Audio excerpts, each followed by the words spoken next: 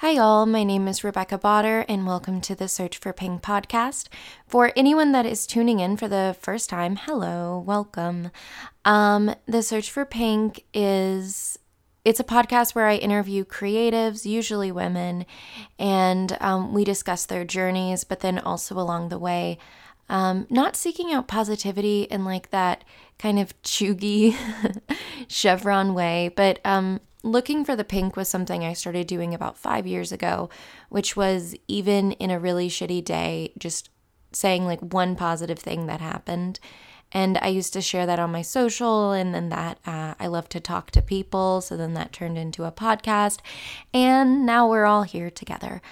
So hi, today, we have Maggie Robertson on. Good grief. The world is wild. I knew Maggie four years ago. We went to Lambda, London School of Music and Dramatic Arts in London together. She was in my year. I was telling my mom about her. They met Maggie actually once. They took me and a group of friends out to dinner in LA. But I was describing her to mom and I was just like, it was drama school. There was always drama, but no one, I don't think, ever had an issue with Maggie. Maggie also never had an issue with anyone else. She was so beloved. What is so funny is she really was like kind of a comforting mother figure to me. And now she's a MILF. But she was very comforting, very maternal, very kind. There was once, I don't remember why. I know I probably do, but I shouldn't talk about it. I was like crying and she's like, I want chicken nuggets and french fries. And I was like, okay. And it was like late at night. She went and bought some. I'm just standing there like a dork and I'm just thinking, hope she gives me some. And then she's like, hey, did she used to call me Buka? Did she? We'll see. But she was like, hey, Buka, here you go. And she shared her like chips with me and I just greedily gobbled them all down. And I think I just ate all the chips / french fries. Actually, like it's weird because this conversation has been really stuck in my mind. I wonder if she remembers. My like last thing I kind of remember the day before I left for London, or the day before we all left London, Maggie and I were in True Cafe. It's near Lambda. And I was telling her about this like relationship I was in, and we had decided not to pursue the relationship, and it was just like blah, blah, blah. And she was just listening, and I think it was like one of the first times I noticed I was anxious, because I was like, well, don't you just think about like dynamics and friendship dynamics and romantic dynamics and just people and how you affect each other and blah, blah, blah, blah, blah at all times? And Maggie was like, no. And because she's too busy like thinking about, I don't know, her career, being an actor. And then I was like, oh, it's not normal to be anxiously obsessed with people at all times. Anyways, that's boring. But so Maggie from the get-go was like, and I don't want to embarrass Maggie, but I really think everybody would agree. She was kind of our mile marker of like Maggie was kind of what we were all working towards. She was so good and so smart but also like was so goofy and chill with us, but she also was working on her scenes, working on her songs, working on other stuff outside of class all the time. So she kind of gave off this like relaxed, cool girl, chill vibe with us, but then I think she still took her work very seriously, and I only realized that towards the end. Good grief, I wish I would have started that sooner. I'm trying to think of any more Maggie fun facts that are not too personal. Anyways, it's just kind of emotional. I'm kind of in a weird headspace today, not gonna lie. So it's gonna be interesting. Honestly, the pressure of doing this interview with Maggie has kind of been sitting on me for a while. I'm so excited to talk to my friend that I really do care about, but also I'm nervous because either a lot of people are going to listen because Maggie is so beloved, by like this very specific community, also by our Lambda friends, but like, you know, I'm sure they'll be fine with whatever we say, but like very beloved. And so part of me is like, oh my gosh, a lot of people might listen to this. But then with my insecure brain that I'm in right now, I'm like, wait, but what if no one does? And I'm just kind of like, just to give y'all some context, I'm sure I'll tell Maggie, but I work at a coffee shop and I misremembered what my schedule this week was like. So I had to email Maggie's manager and just be like very firm and just be like, I am so sorry, out of my control, I must move the interview. Not letting her know it's actually going to be because I'm like busy putting trash in a dumpster and like cleaning toilets, and I'll be doing that like 30 minutes before I get on a Zoom call with very luckily my friend who I'm so excited to talk to. But just like, anyways, I know I'm going to do a great job. I'm so excited to talk to Maggie. Okay, I'm going to do a great job. I love you guys, and it's time to talk to Maggie Robertson. Oh, please, on Spotify, give me 5 stars. If you didn't like it for some reason, DM me. Give me 5 stars, and then on Apple, please give me 5 stars, and please leave a review.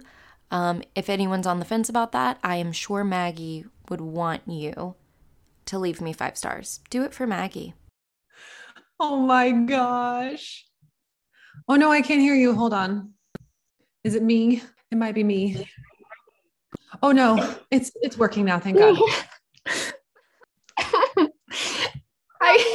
Did you hear me scream?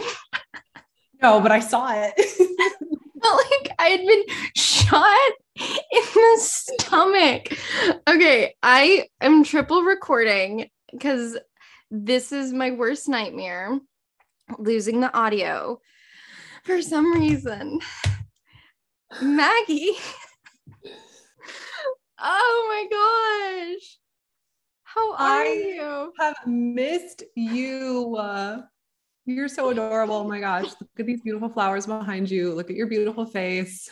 It's a little too tall, but this is the first time I've ever I'm like recording the whole damn thing. So I was like, sometimes I like talk to straight. Yeah, videoing it. Yeah. Cool. So I was like, well, I must make an effort. And I've seen your fancy YouTuber setup. There was once I was interviewing someone and then the light started, just the sun was setting. And then I was just completely in the dark. And they didn't know me and it was weird.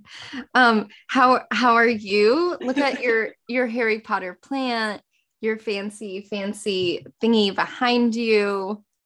Oh, you mean this screen that I stole from my friend? Because otherwise you just see the entire mess of my home. I didn't think about that. I think it's perfect, actually. It's quite genius. Yeah, I think so too. So how are you? How's your day been so far? My day has been good. I recorded some auditions in the morning, and then I went to a rehearsal space so I could do some more singing warm-up practice stuff and get back into vocal shape for singing. And that was really fun and exciting. And I was very happy to do that. Made me feel like I was being productive and pursuing my goals and my dreams. So yay. Oh man, because I want to start from the beginning. Okay, first. Okay. Oh damn it! But it's so tempting. I have so many questions about all of it. Okay, Maggie Robertson. Welcome to the Search for Pink podcast. This is the pinnacle of the podcast because my heart is so full and full of joy. Welcome. That's it. Okay, so okay. I'm going to begin as I do with all actors because I've been proven wrong every time. But my theory is with acting children is often actors begin that some were the more shy, introspective kids. And that was me. I had social anxiety and I sat in a corner for 10 years. And some kids were like this sparkly, look at me kind of center of attention. I know you're an only child, which really surprised me because I like you so much. So many people say that to me when they figure out that I'm an only child. They're like, oh, but you're nice. Like you're a decent person. I do feel kind of guilty saying that, but also I have 5 siblings, and that's, as you know, such a huge part of my personality is just that I have 5 siblings. So how do you think that impacted you becoming an actor, being an only child? Maybe not. I think it totally impacted me. And it's so interesting because both of our family upbringings dynamics, I think, probably heavily influenced our transition to becoming actors. I would assume for you, because you were having all of these kids growing up around you, especially siblings of all these different age ranges, that while you're more of an adult, you're watching your youngest sibling be the crazy, like be a baby and be just totally imaginative and have no filter, and watching them just create and use their imaginations. Kids are so great for that sense of inspiration, that sense of play that's so critical as actors. I think everything that we do as actors training wise is to go back to that point of childlike wonder and imagination. It's about refinding that. So I'm sure growing up and being able to see that happening all around you and your siblings all the time was such a great source of inspiration for me. Because I was an only child, I oftentimes would create worlds for myself because I would just be hanging out alone in my room. And what better thing to do than to create fantastical worlds to play in by yourself. So I had a very active imagination, I think, because I had no one else to play with. So kind of the opposite is that's what fueled my creativity. What's one of your fantastical worlds? I went to Narnia like a lot. Oh, Narnia was a good one. Huge. Narnia is such a good one because it could happen anywhere. You could just walk into a closet and all of a sudden you're in another world. What? Yeah, that's the dream. I don't know. I had a lot of different worlds. I think I grew up an avid reader. I didn't play a lot of video games. I watched television, but a lot of like Animal Planet television. So it wasn't like I was in on really hot kid animated shows or whatever, but I was a very avid reader. Specifically, sci-fi and fantasy in particular was my niche. And so I would read these books and I would be able to see it playing out before me and step into the world and just totally go into that world. And so a lot of the things that I then created on my own in my bedroom were very fantasy oriented. It was me slaying dragons and riding horses, or I don't know. I actually weirdly lived in that kind of imaginary world, and all that to say, isn't it weird that like you were in this world, but I don't know what I was doing. So my little brother James is 10 and he's still in that sweet childlike place. It hasn't died inside of him yet. And I looked out the window once and he's just kind of wandering around our yard, and he's got his like vest on, which is his Pokemon costume. And he's just kind of like pointing and kind of like muttering under his breath. And then he's walking a little bit more and he's just pointing. And like, I wish I was just like, good grief. That's as actors. It's so sweet. So just, it's not sad. It's just, it's so endearing. It's not sad. It's just so wholesome. It's so pure. It's so pure. And that really, in drama school, I don't know if you saw this, Maggie, but like after our first term together, it was all about like, let's relax your voice. Let's relax your throat. Let's relax. And I was like, I think all acting is just releasing tension. Yeah. That's like all we did. Get back to neutral so that then you can put something else on top of it. And when you do that, it's a choice rather than just something you have no control over. Where do you carry your add on? I'm done. That way anything you add on. I carry my tension in my jaw. Like Robert, once I went up to him and started crying after class because I was like, I'm stressed. And he's like, oh, I saw your jaw. which that's weird. And he just shoved his thumbs on the like outside of my cheeks and like it hurt. But of that course, is the most Robert thing. he goes, and I think he said, "What have you done to my lovely jaw?" Like it was his now, because for a year he had been releasing my jaw. Where do you carry your tension? Because mine, like, it's like that part. This is the irony of all ironies, because now, you know, I started off as a singer, then I did acting and Shakespearean acting, and now I do a lot of voiceover and video game work. My voice is my livelihood, and all of my tension is right here. I carry it in my throat. It is like I am squeezing my larynx shut when I am stressed. It's the most counterintuitive thing. The second I need to use my voice, it's like, that's a really good question. Like, I have certainly noticed that since I moved to LA. I can't remember if it was also the case at Lambda, but at Lambda, like everything was so loose and open. And then the second I left Lambda, I was like, oh, I miss feeling like my body works. Which is on me, you know, you leave drama school and you're like, no, I'm definitely going to rehearse and practice all the time, just like I did in drama school. Yeah. It's not the case. It's more like, wait, and it's like at things they're like warm up. And I'm like, yeah, totally. We spent a year just warming up, and now I'm a full-time warm up. Really, guys, just like love Lambda, but also like do a lot of yoga, and like it's kind of the same. Qigong, all that good stuff. It's you warm up professionally for a year, full time. Yeah. So, okay, let's go back to your childhood. So you started as a singer, because now I have more empathy. Since we left Lambda, my little sister Mary's 22, and she's actually auditioning for grad schools for classical vocal performance. So her life is like my voice. Like she doesn't snow ski anymore. She doesn't run outside in the cold anymore. It's like obsessive now. Yeah. She's also an anxious person. So. Yeah, I totally understand.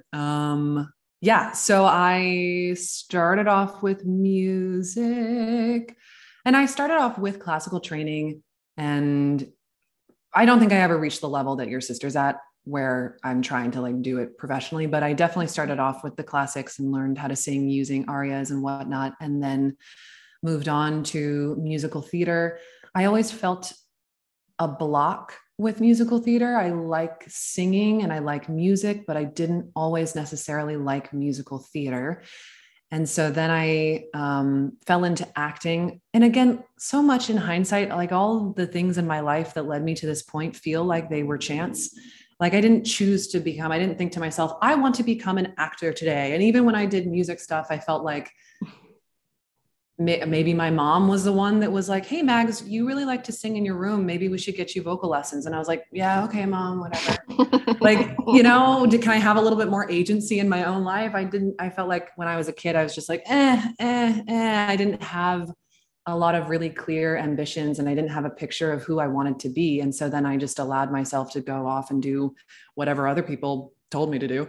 And then miraculously, years later, came to find out that no, actually, I really do like to do this. And then it became a conscious choice of, I'm going to apply to grad school. I am going to do this with my career, blah, blah, blah. Mm-hmm. What was your question? Because now I've gone totally left field. No, I mean, music. I think you're taking us through that. And I do think it's a very natural progression. And I think singers in intros into acting, I think, is really interesting.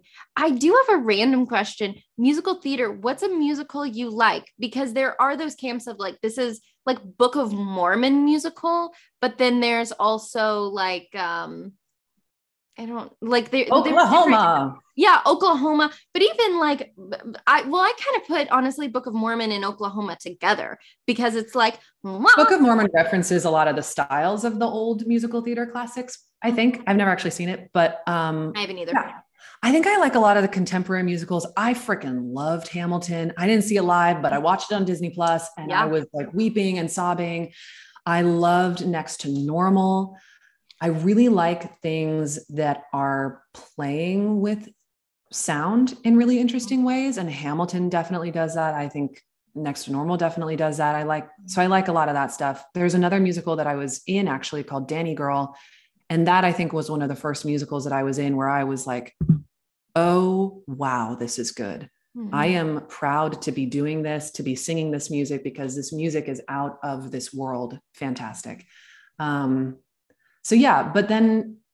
I fell into acting, and then I started to do some shows in college that were theater shows, but incorporated music in it in a way, but it wasn't a musical. So it was a play. And then there was a character that happened to sing, or I was able to help co-write a lot of the music for a production that I was in college. And that was really fun and exciting for me, because again, it is about, for me, I really like to play with sound and think about how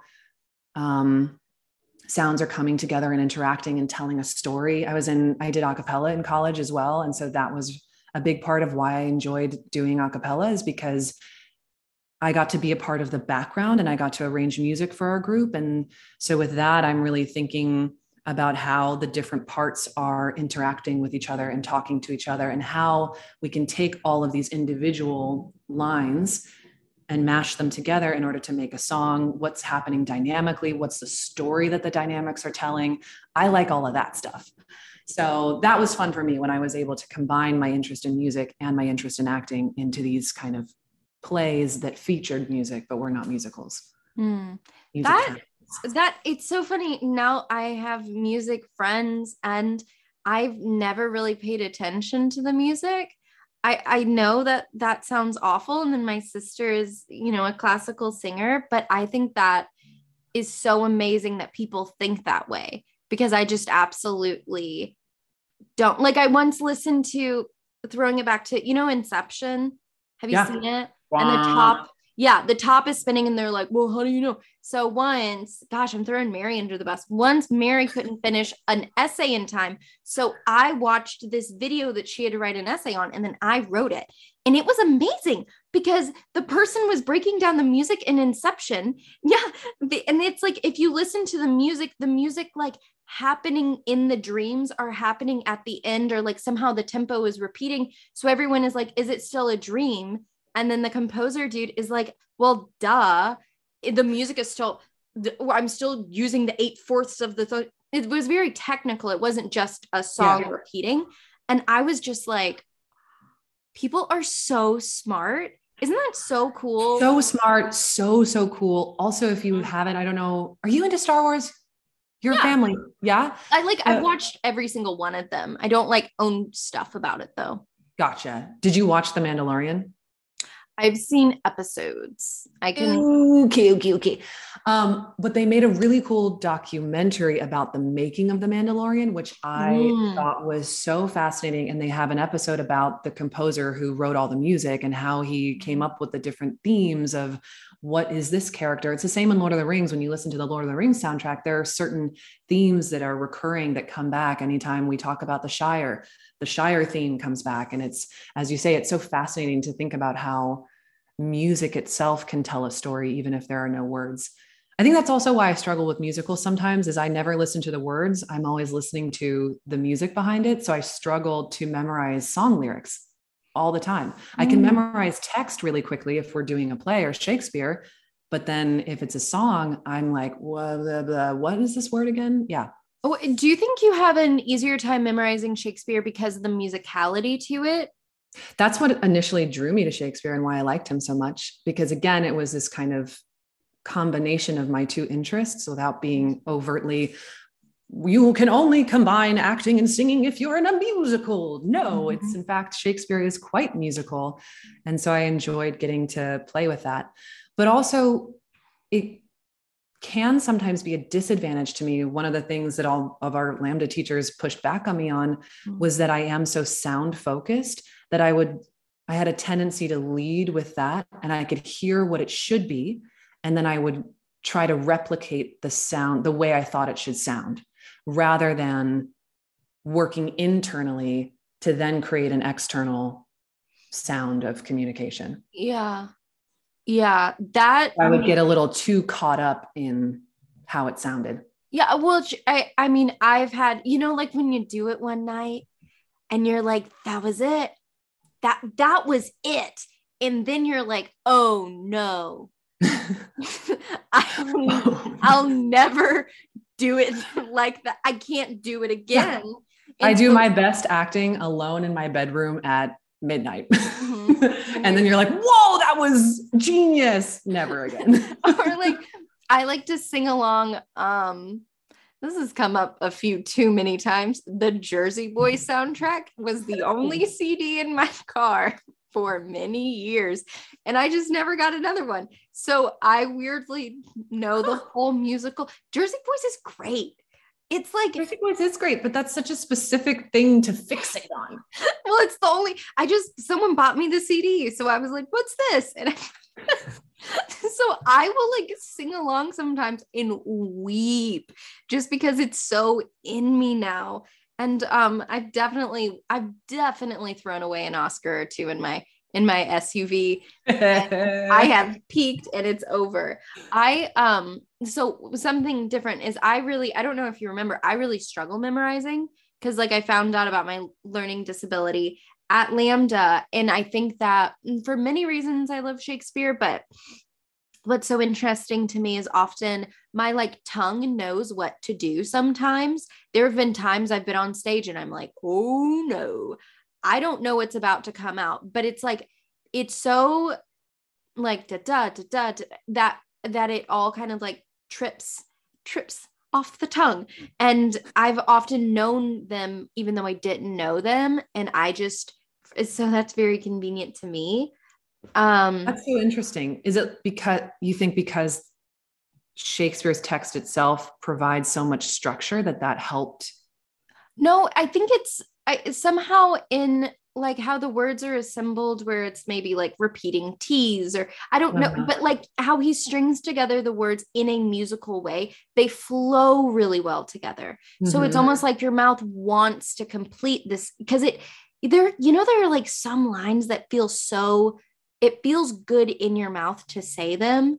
I don't like make me a willow cabin at your gate and cry upon my soul within the house, write loyal cantons to contempt love and sing them loudly even to the dead of night. It feels good. And I've never, that was like 10 years ago. And that's like immediately, Yeah. What's I love that. Yeah. Shakespeare role. What's your favorite play besides anything you've done with me? That's obvious. Okay, favorite Shakespeare play, and then what's a role you want to do? I have a pitch for you. Okay, let's hear it. Falstaff. I want to. You would be such a good Falstaff. Oh my God, that immediately kind of made my heart panic of like, I don't know if I can do that, which probably means you should try to do that. Yeah. That's kind of how I gauge things. If it scares me, then I should probably try it. Yeah. That's definitely terrifying to me. That's very difficult. That's a very difficult role. I don't know. I genuinely don't know, but I'd love to see. I would come, well, of course I'm directing. Okay, good. I'll just have you in the audience. There you go. At least I'll have an audience of one. And I'll be like looking around and I'm like, this is really good. Okay, real fast. Falstaff is so physical. By the way, guys, if you don't know Falstaff, he's like one of the only characters in Shakespeare that repeats, but he's kind of like the original, like drunken, kind of womanizer, but he's very funny. And there's also a very dark sadness to him and blah, blah, blah. But he's one of the most beloved characters in Shakespeare's canon. And Maggie would do great. Do you consider yourself a physical actor though? Because Falstaff is very physical. Does that answer your question? No, I don't know. Like I'm not so good at the slapstick stuff, but I do now after Lambda consider myself to be a physical actor because before Lambda, my training was very intellectually based. I did a lot of analyzing text and really thinking cognitively about who these characters were and breaking them down psychologically, and analyzing every aspect of their being. And then at Lambda, that was the first time I had a lot of movement training where you're learning now how to interpret and respond to texts instinctually with your body and seeing what your body can tell you about the work rather than just your brain. And I found that my acting improved exponentially when I could kind of get out of my own head and get into my body. I just realized anyone that's listening is like, Rebecca, you terrible person. She does motion capture. Of course she's physical. But you know, when we were in, like, we were doing all But I think that Lambda is what helped prepare me to step into motion capture and performance capture. I don't know if I would be that good. I mean, I think if you do theater, you have an awareness of your body and how to use it in a space. And my theater background definitely helped me in the mocap sphere as well. Because it's like acting in a black box theater where you have no set, no props, no hair and makeup to help you tell the story. You only have your physical body and your imagination. And you have to imagine the environment around you and endow it in such a way that it feels real. And if your body doesn't believe that you're in the middle of a desert storm and fighting against the sand that's blowing into your eyes and the heat and all that, then we're not going to believe it. And you have nothing to go off of. So, I think just talking to you, I think one of the best things about Lambda, or really, but like the training, is they catch what you're, also was an amazing thing about all of our classes is our classes, we all knew what we fell back on, you know, like, oh, oof, you know, not making fun of anyone, but like, okay, when she doesn't know what to do, this actor always kind of hits this sing-songy quality in her voice, you know, or like it's something quite familiar, or, you know, sometimes there's like a stance you hit, like, this is good acting if I hit this stance, and you're like, no, so-and-so, you were so open yesterday, and now you're doing that thing you always do. My cat's climbing on she hates it when I pay attention to anything else. So I think it was great though to have these teachers who have been watching for decades actors, and like nothing we can throw at them is original anymore. And I think I was told like that was an original moment, and I was like, wow. And we're like, well, that was it. Good job. You know, and that literally like was something I had to carry away. Like I once had an original moment. So, okay. So motion capture, two things. For one, I want to know how you got into it. Cause I remember you were like, I'm going to stay in LA. And I was like, cool. And then I saw you in like motion capture class, I want to say. And I was just like, good on you, Maggie. You just like, because when I finished school, I was like, I don't want to train ever again. I'm fine. And I'm training again. It's just good for you. But I was just so proud of you that you instantly were just throwing yourself into another medium. You know, how did that happen? It kind of happened in reverse. I booked the job and I did the job. And then afterwards I was like, okay, but like, hold on, let me figure out what this is now that I've done it. What the heck is performance capture? What the heck is motion capture? Where can I learn more about this? And so then after I did Resident Evil, that's when I sought out classes to actually learn what the heck I'm doing. That way I didn't have imposter syndrome for the rest of my life. Did you have an agent after Showcase? Yes. I did have an agent. Technically, I never heard from them. And then I found out during the pandemic that they closed and I never knew. So they were just not in business anymore. So but all of the work that I booked after I moved to LA was from me, the work that I sought out and applied to on casting breakdown sites when I first got out here. So that's how I found Resident Evil. It was on, I don't know, LA Casting or Casting Frontier, or one of those sites. And the breakdown's completely fake because they don't want any of that information leaked or released to the public, because games get shut down if information is leaked. Like they can shelve a game and just be like, oh, we're not going to make it anymore. It was spoiled. The fans found out about it. So they're very careful and secretive and about guarding their information. So it was a completely fake breakdown. The only thing I knew about it was that they were looking for someone who was 5'10" and over. For those of you who don't know me, I'm 6 feet tall. And so often my height is a detriment to me. So often my height is the thing that does not book me the job. And so this was one instance where my height could be the thing that actually booked me the job and opened the door for me. So I was very excited about it. I was like, okay, well, I'm definitely applying to this. And went through the whole audition and callback process, had no idea what I was auditioning for. I just thought it was like a little like not very well paying voiceover job. And I thought, might as well give it a shot. I'm new to LA, might as well. And then I show up at the table read and I find out that it's Resident Evil. And I was like, well, shit. Okay. I guess I booked that. Okay. So was it like, did you come in with sides? Did you dummy sides, or were you like just off book and you just did this? Did they ask you to walk around? Like, how did they test your physicality? Performance capture auditions oftentimes feel a lot like theater auditions. So again, it's like everything that I had been doing in training at Lambda uniquely prepared me to be able to step into this opportunity and really take advantage of it, because it felt so normal. It felt so natural, and everything that I had been, the culmination of everything that I had been training and working towards in school. So it felt very much like a theater audition. They gave me some fake sides to prepare.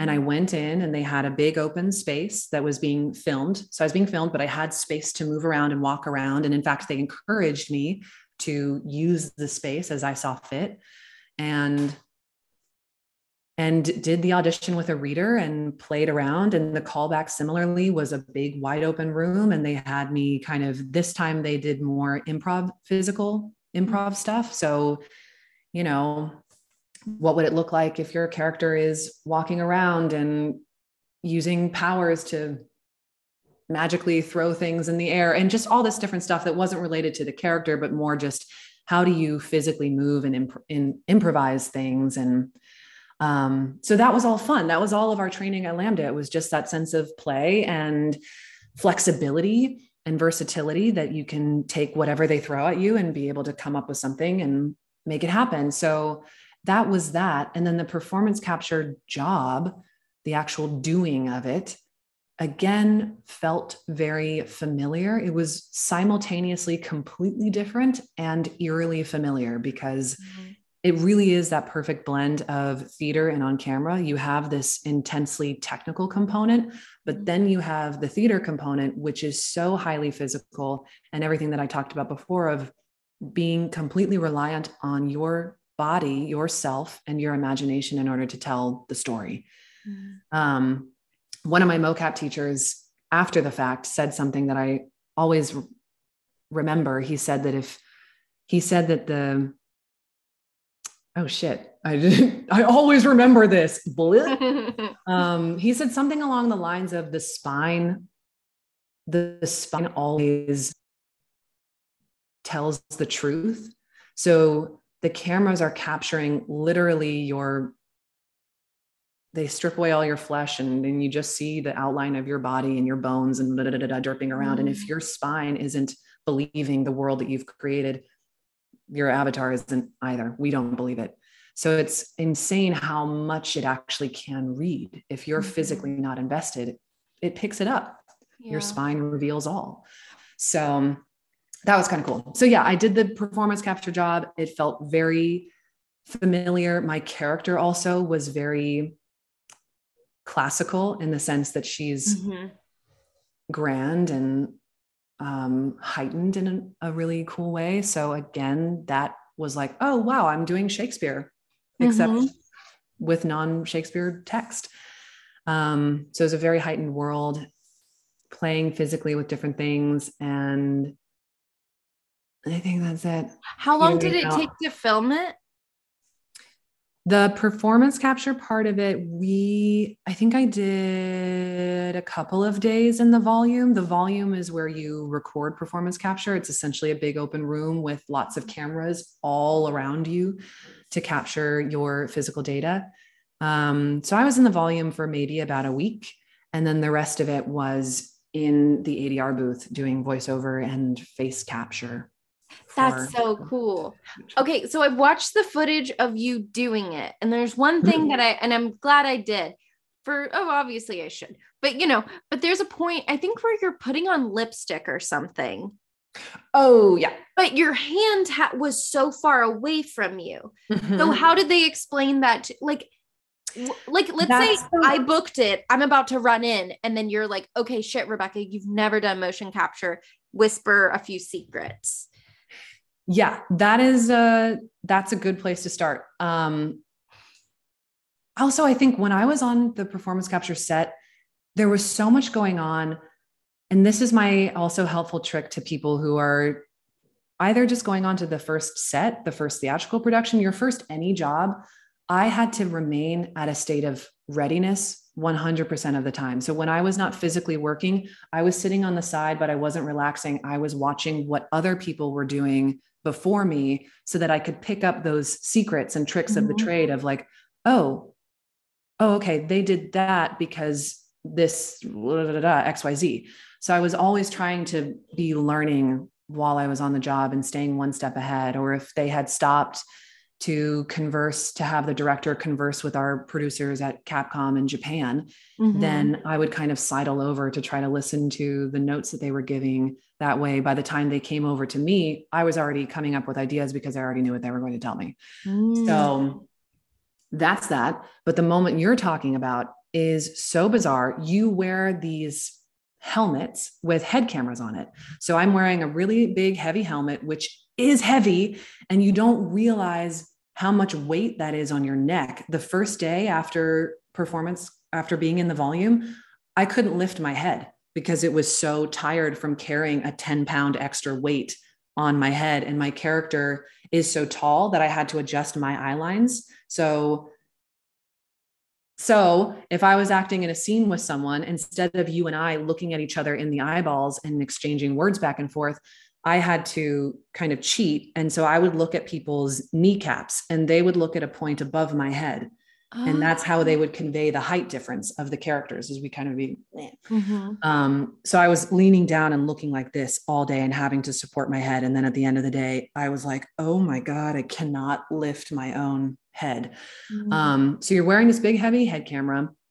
It swings around to the front and it has the camera right here. So that was another weird thing to get used to, is that there's literally an obstruction right here. So when I'm trying to talk to you, I can see this and that's it. Yeah. I mean, I see a little bit of the rest of it, but this takes up a huge portion of your peripherals. And it was a lot to get used to just have a big obstruction in front of your face. So you have this camera, it's capturing your facial data. And so you cannot have anything cross in front of the camera because otherwise it won't be able to read. It will corrupt the reading of your facial data. So anything that had to happen where I'm applying the lipstick had to be cheated. So I had to mime essentially putting lipstick on my lips. But that's also the beauty of performance capture, because the animators in post can take my hand, which is all the way over here, and in post put it here and make it look like I'm putting it on my lips. Oh. So it's a weird kind of Frankenstein process. And then there was another moment where I'm having to like suck the blood of another character. I've seen that clip. That was bizarre because I couldn't actually put my mouth to his wrist. So again, I had the big camera in front of me. So I had to mime. I'm far away from his wrist. And so I'm just there being like, yeah. And it was like day one or something like that. I was like, hey, nice to meet you. That is, I think, but I don't know. It's one of those things where it's very humbling, where like, you're like, this is actually what being an actor is like, you know, it's not glamorous. You look like a fool. You're wearing a Velcro suit. You can't hide nothing. All of your insecurities are just out there for your coworkers to see. And then for them to just like, and also they're staring at your body for a reason. It's not just like, oh, that's what Maggie's body looks like. It's like, And then it's kind of like, can you turn this way? When did you know what your character was going to look like? I knew pretty early on, actually. And that certainly helped me create some of her mannerisms because she is so physically distinctive that gave me so many ideas to work off of in terms of creating her physical profile of just luxurious, sensual, curvaceous hip movements, a lot of like flowy qualities. And I used a lot of Laban stuff in performance capture. That's actually really helpful in motion capture because it's so physical and you instantly can create a character using the principles of Laban, a very physical character, and tell a story with just your body. So I used a lot of those principles. So nothing for her ever happened in a straight line. She was always very flexible and very fluid. And, but then underneath, so what I would play with is having this external versus an internal rhythm. So her internal rhythm is very strong, very aggressive, like a slash. And then her external rhythm, she keeps it very cool and contained. She's in control. And that's what gives her her kind of regal exterior. But then you always feel that something else pulsing underneath. And that's what gives her that kind of violent undertone. She feels dangerous. You don't know what she's going to do. She seems calm, but she still feels like a danger. So did you, okay, so like I didn't play the game and it looked really scary, but I watched videos and whatever, and there's like the final form thing. Did you do the mocap for the final form? Or are they like, I'm going to go look at a bird, you know? I think they were like, I'm going to go look at a bird. No, I did face capture for that. So they would have me doing weird animalistic things in the booth. I think we experimented with a little bit of performance capture stuff, but I don't know. Okay. Most of my recollection of that is in the booth, in the voiceover booth, doing lots of noises. So how long were you in LA before you booked this? A couple of months. Wow. Wait, that actually lines up because I remember seeing you quite quickly in classes, in mocap classes, or is it performance capture? I don't want to use the wrong word. It's kind of an umbrella. It's like rectangles and squares where one is the other, but the other is not always. Okay. I forget which one is which, but essentially it's all under mocap, but some mocap is performance capture. Performance capture means that they are capturing your physical performance, your vocal performance, and your facial performance. Whereas mocap could mean that they are just capturing your physical movement. I did a mocap gig where they weren't taking my face, they weren't taking my likeness at all. And it was just them capturing me moving around as a character. Okay. But it was being voiced by somebody else, being designed to look like somebody completely else. So yeah. That's very, okay. So one thing I wanted to say, I just want to like keep validating Maggie because no one else can hear it. Oh, you still carry around giant water bottles. That's good to know. But I remember very distinctly because we notice skills that other people have that we don't have. For anyone that is not aware, I am 5'1". And so in our final show together, Maggie and I were in Troilus and Cressida. What were our characters' names? Do you remember? I was Ulysses. And you were the other guy. I was the other one. And Agamemnon? No. I don't remember. I should have looked it up. Anyways. You love how selfishly I was like, well, I remember my character. Well, of course you remember your character. I don't remember either. Anyways, but so I remember everything about how you looked and performed that character, but I don't remember your character's name. I remember looking out into the audience, guys. So do you know how Robert like convinced me to go ham on whatever I played? There was one night we were walking down the stairs together and we were like talking in Southern accents to each other. And you were doing it back to me and I was doing it back to you. Oh, you and I? You were talking back to me in some kind of Southern accent. Oh my God. I thought you were saying that Robert was talking back and forth with you in a Southern accent. I was like, oh, to be a fly on that wall. So he loves my Southern accent because Brits in general love Southern accents. He heard the two of us doing it and he pulled me aside on the way out and he was like, and my British accent is crap now, but he was like, Rebecca. It's such a good job. But if you really wanted to be stupendous or like marvelous, I mean, you would use your Southern accent. And then he was like, no, well, and then just like left. And then he knows me. I want to be amazing. So I was like, okay, I'll do it. And then he was like, and then at one point he was like, oh, well, are you playing a man or a woman? And I was like, well, I think it's a woman. And he's like, well, it would be very amazing if it was a man, but oh well. And then the third time he was like, can we make it a very old man? And I was like, well, no, I'm kind of seeing him as a young man. He's like, well, let's just get you a cane. I hear you, but let's get you a cane. He's just like, because I think he also knows deep down I look like a little fairy. But deep down, I'm a weird character actor. My heart is, I want to take it way too far.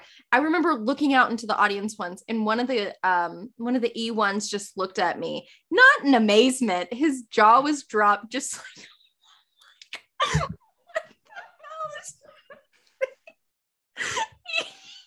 he did not like that one bit. And I think it's very funny. Anyways, but Robert would say, look at how Maggie can take up space. All this whole story, but like when the light was on you, you could like, it's not even like, oh, she thrust her chest out, but it was just you, at least, and I think you have to feel this way a little bit, even if you deny it, but I think you have to be comfortable being like, I'm here. You can look at me, not like, oh, look at me. But because we had those bits where we stood and we faced out to the audience and we were talking. And that part of the show was honestly one of the most ingrained things, because I every night was like, Rebecca, you have to be comfortable with the audience just taking up space, having light, looking directly out. And that was something you were so good at doing, asides out to the audience, and you were just comfortable being taken in. And I think I like acting because, and I'm sure you do as well, I want to disappear almost so no one is looking at me, like that's how much I don't want to be looked at, is please look at this other person I'm going to be. And that was something I really admired about you. But that's ironic, because that's exactly how I feel about it. In my own personal life, public speaking, if you were to ask me to get up on stage and give a speech as myself, I would be freaking out. Mm-hmm. But to go on stage and to play a character, that feels okay to allow people to look at me and take me in, because I'm not myself. I am this other thing. They're not looking at me. They're looking at Ulysses, this character that I'm playing. So it's exactly the same thing. I find it an escape.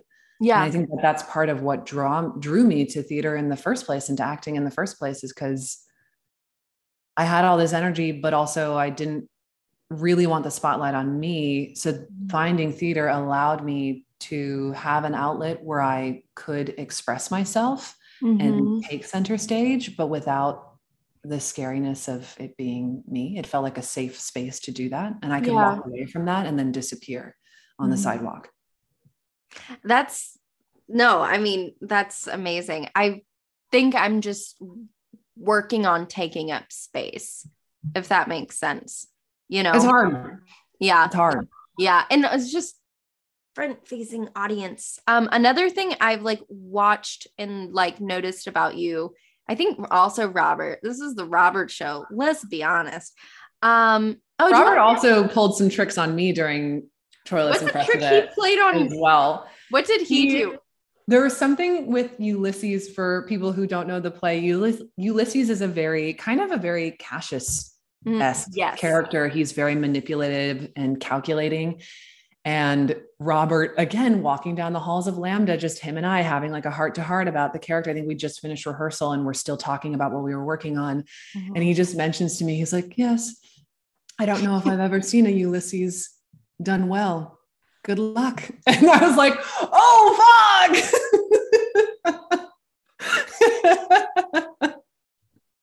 Batter up. Do you remember the night that we went to the pear tree with him and it was just the two of us and him? Yeah. So that night he had a temper, you know, and he would yell, and I am really big on, I don't like loud noises. It's like an auditory thing. And so we were like a couple of glasses of wine in, and I was like, listen, Robert, you yell. That's fine. I was like, that's fine. You yell. I'll cry. That's okay too. Like, if you do yell, I will cry. That's fine. I'll cry. And then we were doing tech, and Robert yells from the back. He's like, Rebecca, find your fucking light. Because I wasn't standing in the light. And it was fine. I just scooted. You were like, well, like I was in my wheelchair, and I just rolled my wheelchair over into the light, and I'm doing my scene, probably my scene with you, but I have just tears trickling down my face. And we're doing tech, so it's stop and go, and he comes over and he whispers in my ear. He goes, Rebecca, you're so fucking good at finding your light. Because he knew I just need compliments. Just give me a compliment. And I knew he was not telling the truth, but I was like, I am so good at finding my light. You're right, Robert. I am good at finding my light. I was like, I can't let him down, because it's like, he like needs it, because like I'm so good at it. Robert is he's very good at figuring out what you need, and adapting in the moment to give you what it is that you need. Mm-hmm. I think that's his greatest skill as a teacher. Probably. He's just very intuitive. He can read people really, really well. Mm-hmm. And so then he was like, okay, that didn't work. Let's adjust, because actually what she needs is this. Yeah. We'll do that. Yeah. Fun little side note. One of my closest friends here, I work with a theater company quite often. And one of my, I met her in the lobby one day. She did a semester at RADA, or a term at RADA. When he was there, he workshopped Troilus and Cressida with that group of people. And she was one of the Cressidas. So someone who later became one of my friends, helped create the show. That's a crazy small world. Isn't that weird? I think she did one of Bailey's scenes. Yeah, but because I remember him saying he'd always wanted to direct it, blah, blah, blah. So anyways, crazy small world. So can I ask two different versions of life after Resident Evil? One, just personally, because watching all this from a distance, it's kind of insane, is weird. And that was insane, not from a distance as well. Yeah. So, okay, first let's talk as actors. I saw you worked on, you got to do something at the Muppets. What kind of auditions are you doing now? And what are the pieces of work you've done since? Yes. What have you been working on? Have I seen you? Have I seen you in anything? Would I recognize you from anything? The thing I was doing at the Jim Henson Studio, aka the Muppets, was a mocap gig. That was for Rogue Company, for a character called Runway. And that's one of the ones I was telling you about. That was motion capture. So they had brought me in to just do the physicality for this character and some other random things.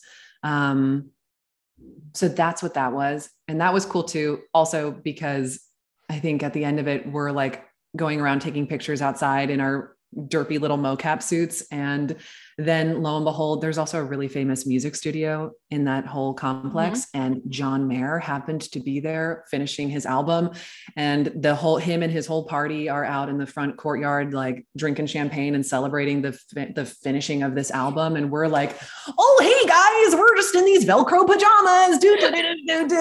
Hey, we got some funny looks.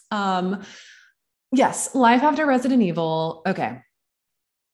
I booked Resident Evil on my own. Mm-hmm. And then what is so interesting, let this be a lesson to all of us. What is so interesting is that I booked this gig. I knew it was going to be a big deal. Mm-hmm. I didn't know how big of a deal it was going to be. I thought that it would just be a big deal because the franchise itself is a big deal, not that my character specifically would become a big deal. Mm-hmm. So I knew that it was going to be a big deal. But then it takes so long to finish these projects. You can't say anything or advertise that you've done it or capitalize on the work that you did on this game for like another 2 years.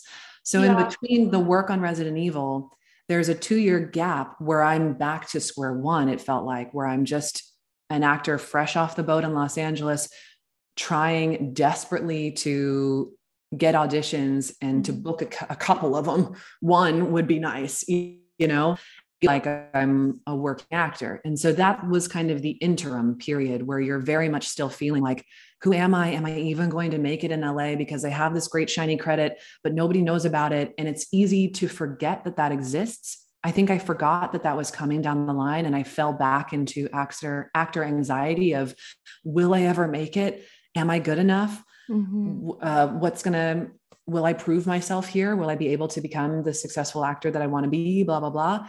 And then, irony of all ironies, my character blows up.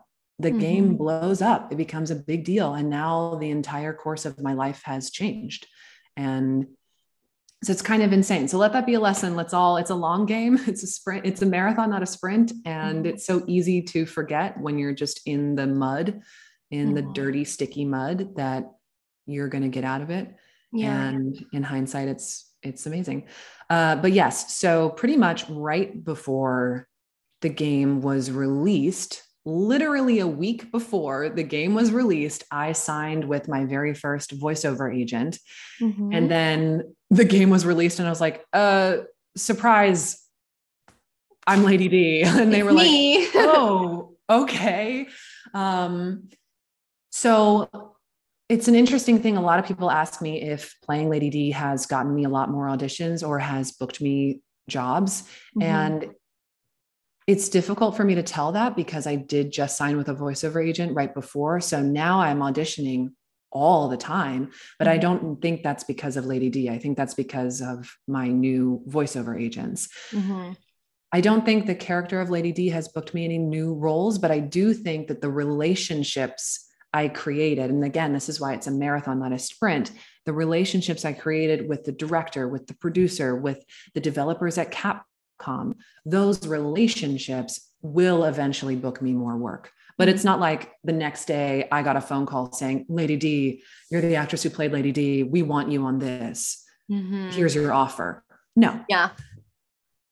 So I'm still auditioning, but now it's exciting because I'm totally geared towards voiceover now specifically, and motion capture and performance capture still. And so I'm auditioning full time. My 9 to 5 is pretty much auditions. I'm locked in a closet by myself.